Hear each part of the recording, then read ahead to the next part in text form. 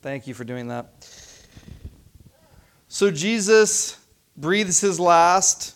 He is taken off of the cross, and he is laid to rest in a tomb owned by Joseph of Arimathea, a wealthy person, someone who was a follower of Jesus, who cared for Jesus. He actually asked for the body, and then the stone is rolled in front.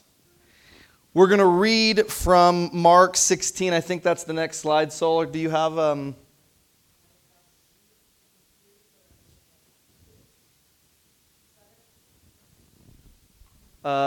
Go forward. That's good.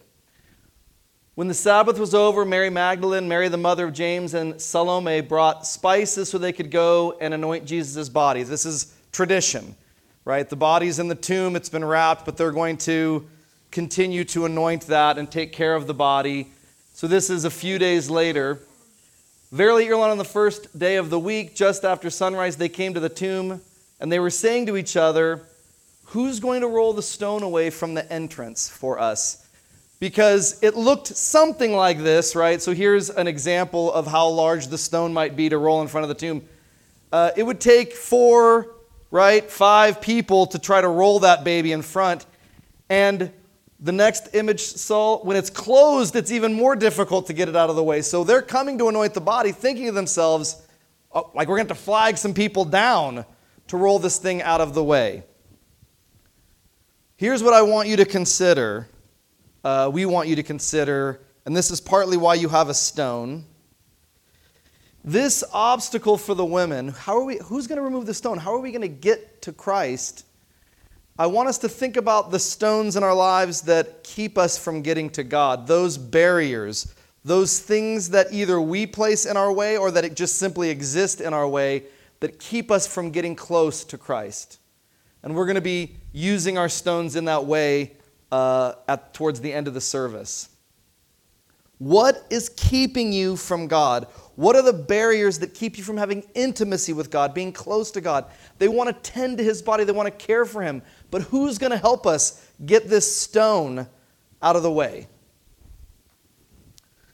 So tonight we come and we remember the death of Christ. We remember what happens on the cross.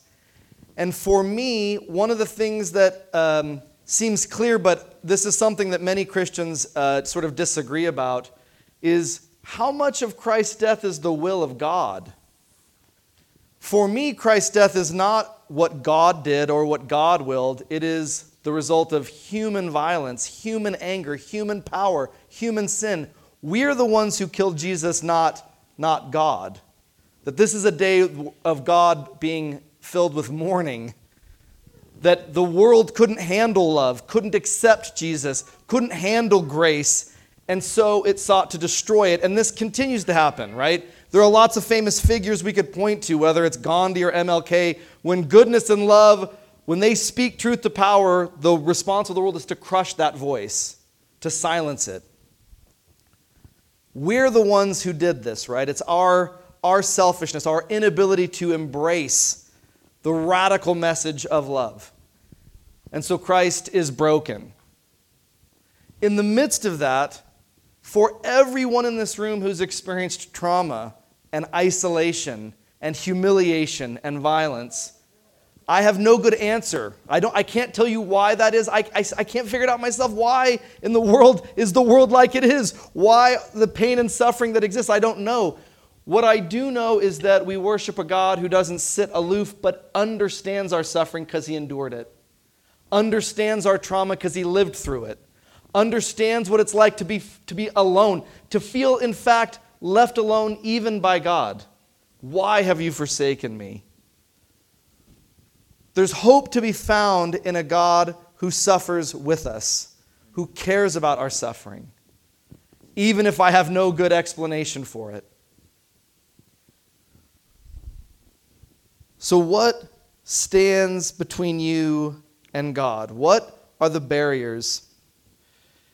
For me, and I'll be as honest as I can, it is the feeling of being abandoned.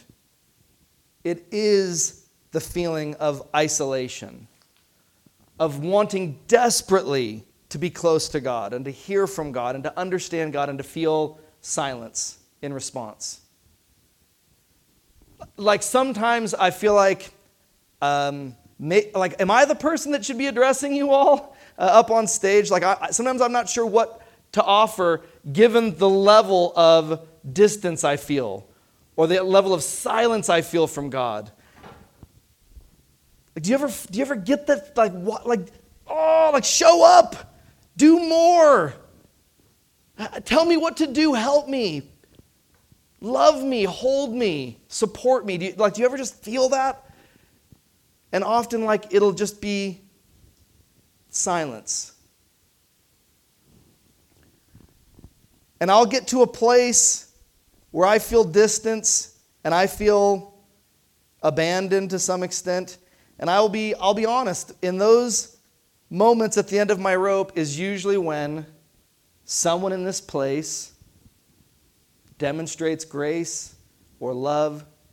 There are moments when my family or a student or I read something and suddenly hope, like a ray of light, breaks in and I'll feel connected. I'll feel like there's redemption. And that I have to attune my eyes to see. I have to tune my heart to see. Because it can feel like being alone. It can feel empty. So for me, on my rock, what I would write is like doubt.